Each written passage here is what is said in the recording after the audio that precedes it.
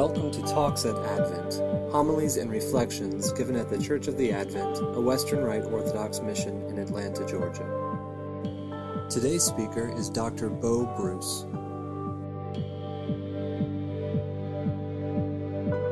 Unless your righteousness exceeds that of the scribes and Pharisees, you will by no means enter the kingdom of heaven. Words like that from Jesus terrify me, to be honest. But it's passages like today's that again remind us that Jesus is serious about things. Yes, Jesus is our brother. Yes, he's been tempted in the same way we have. Yes, he forgives us if we repent. But as he and Paul and others have told us throughout the ages, God cannot tolerate evil.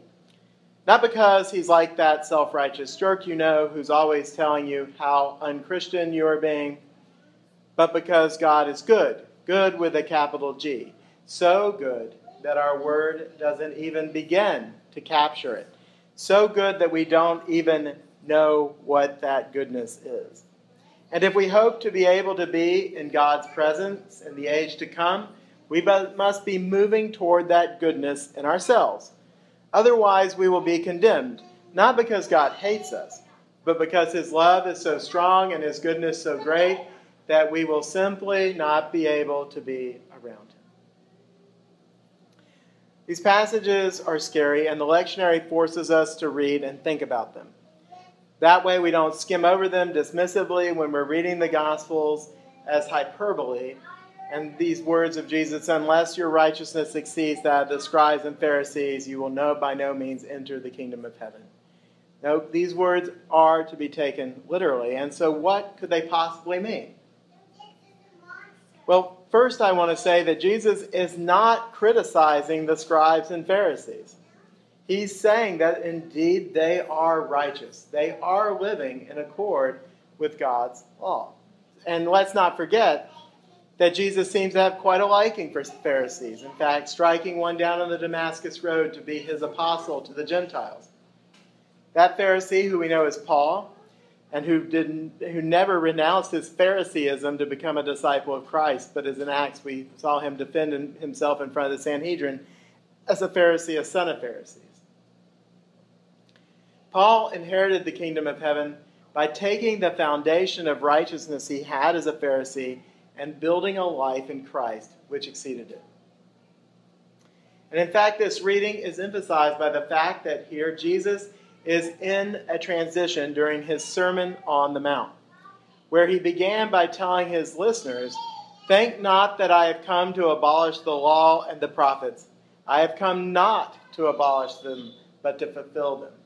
For truly I say to you, till heaven and earth pass away, not an iota, not a dot will pass away from the law until all is accomplished.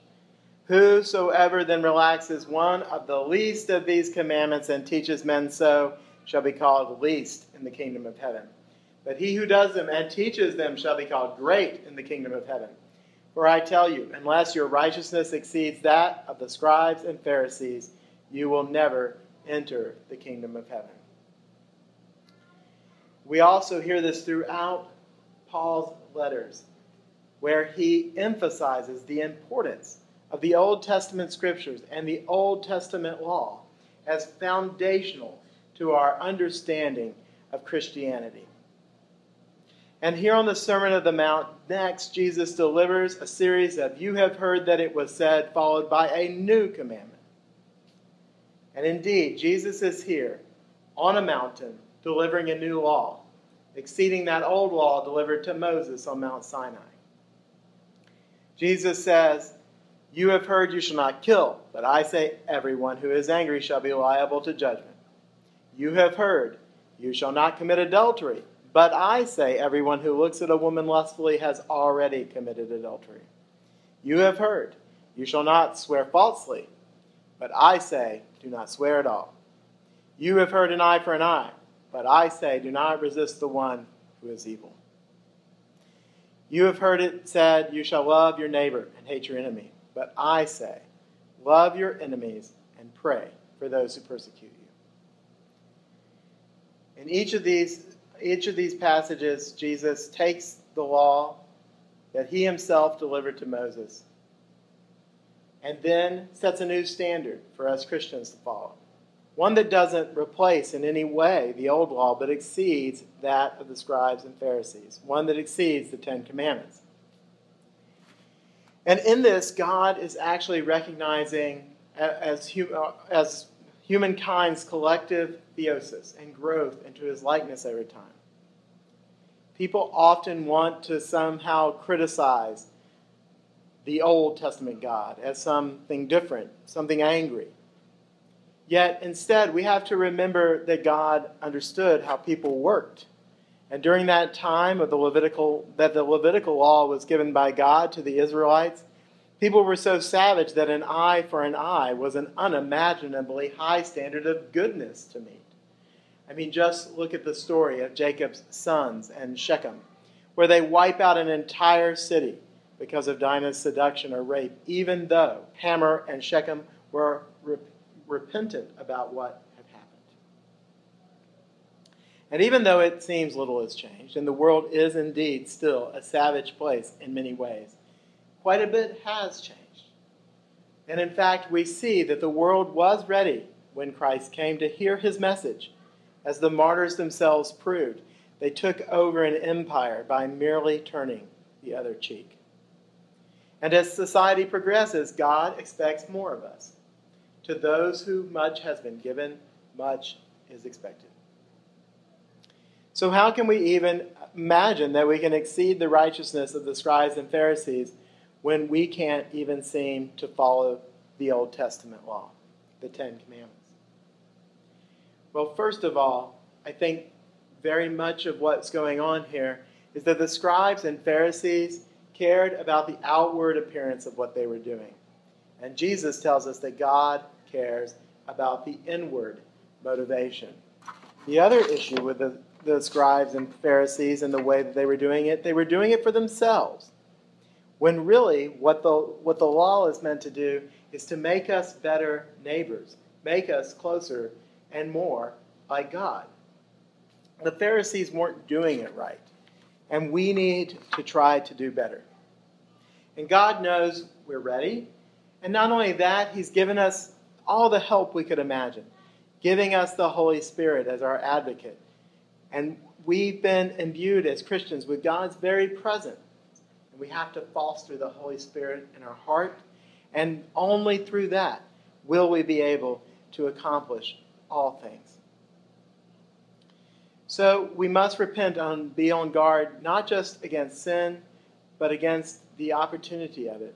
We must protect that little bit of godliness in us and water it and feed it so that we can grow more and more into God. So we shouldn't do the right thing because someone says so, not because we want to be good, although that sometimes helps us as a stepping stone along the way, but because we are good. We're by nature good. Because by grace, the grace of God, we've been given the opportunity to truly be good as God is. But we spend our nights and days trying to snuff the Spirit out that provides that opportunity. And instead, we need to cup our hands around that tiny flame and save it from the hurricane that surrounds us. So how can we stoke the fire of the Holy Spirit in us? Well, part of the answer is in our lectionary reading today. It says, "Therefore, if you bring your gift to the altar and there remember that your brother has something against you, leave your gift and go your way. First, be reconciled to your brother, and then come and offer your gift." If, as we know in the light of Christ's resurrection, the altar is the place we now commune with God, we're being told that we can't be in communion with God until we're right with our brother.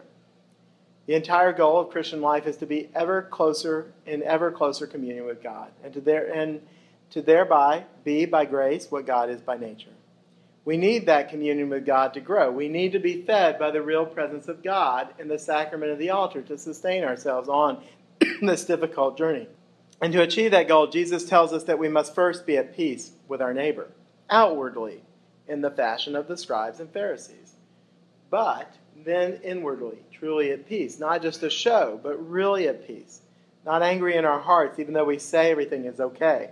Not internally being angry with our brother, lying in our hearts, coveting that which is not ours while acting like everything is okay.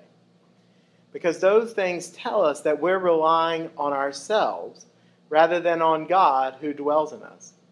When we do that, we're smothering the Spirit of God by our pride, our passions, when what we need to be doing is giving the Spirit of God righteousness, real internal righteousness. We must be in communion with our brothers and sisters, sharing everything in common with them, their joys, their sufferings, walking with them, not against them. And then we can begin to commune with God. And only then will we exceed the righteousness of the scribes and Pharisees and be able to truly be the presence of Jesus to those around us and bring those around us closer into communion with Him.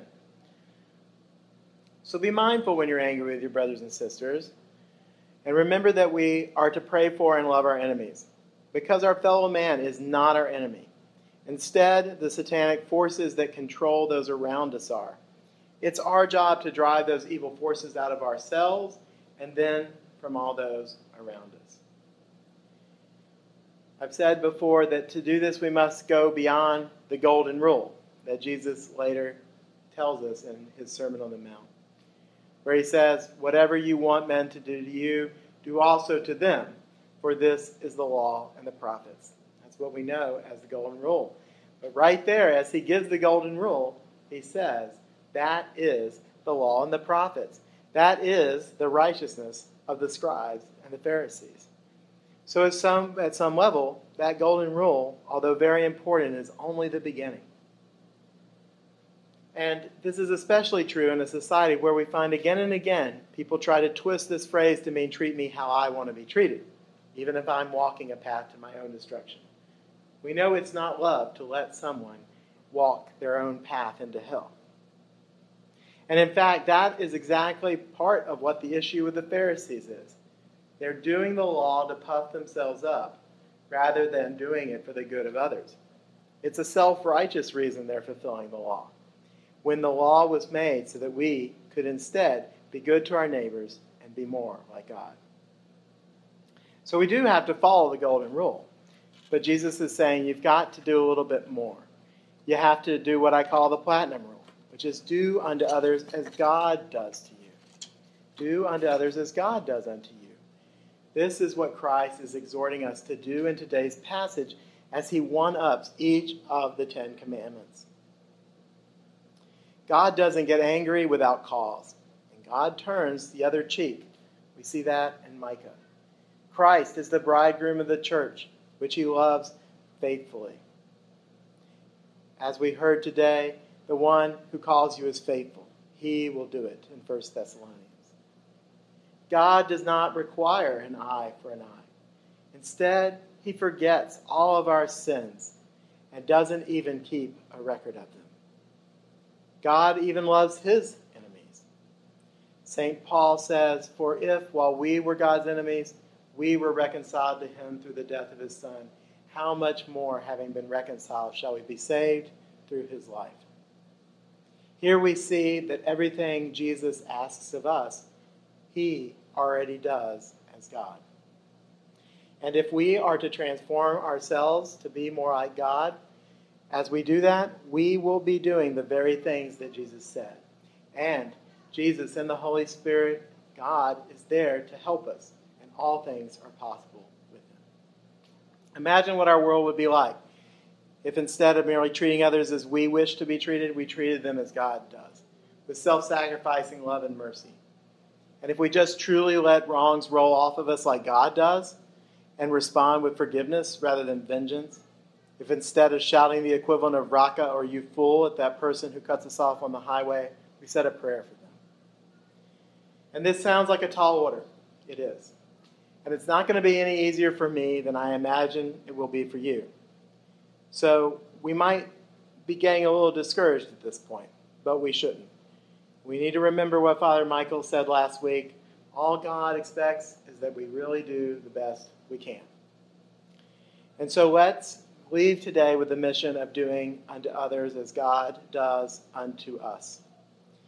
It won't be easy, but as we do it, we'll grow closer to our neighbor and show them the true love of God, which can do nothing but draw them into closer communion with their Creator and Savior. In the name of the Father, and of the Son, and of the Holy Spirit.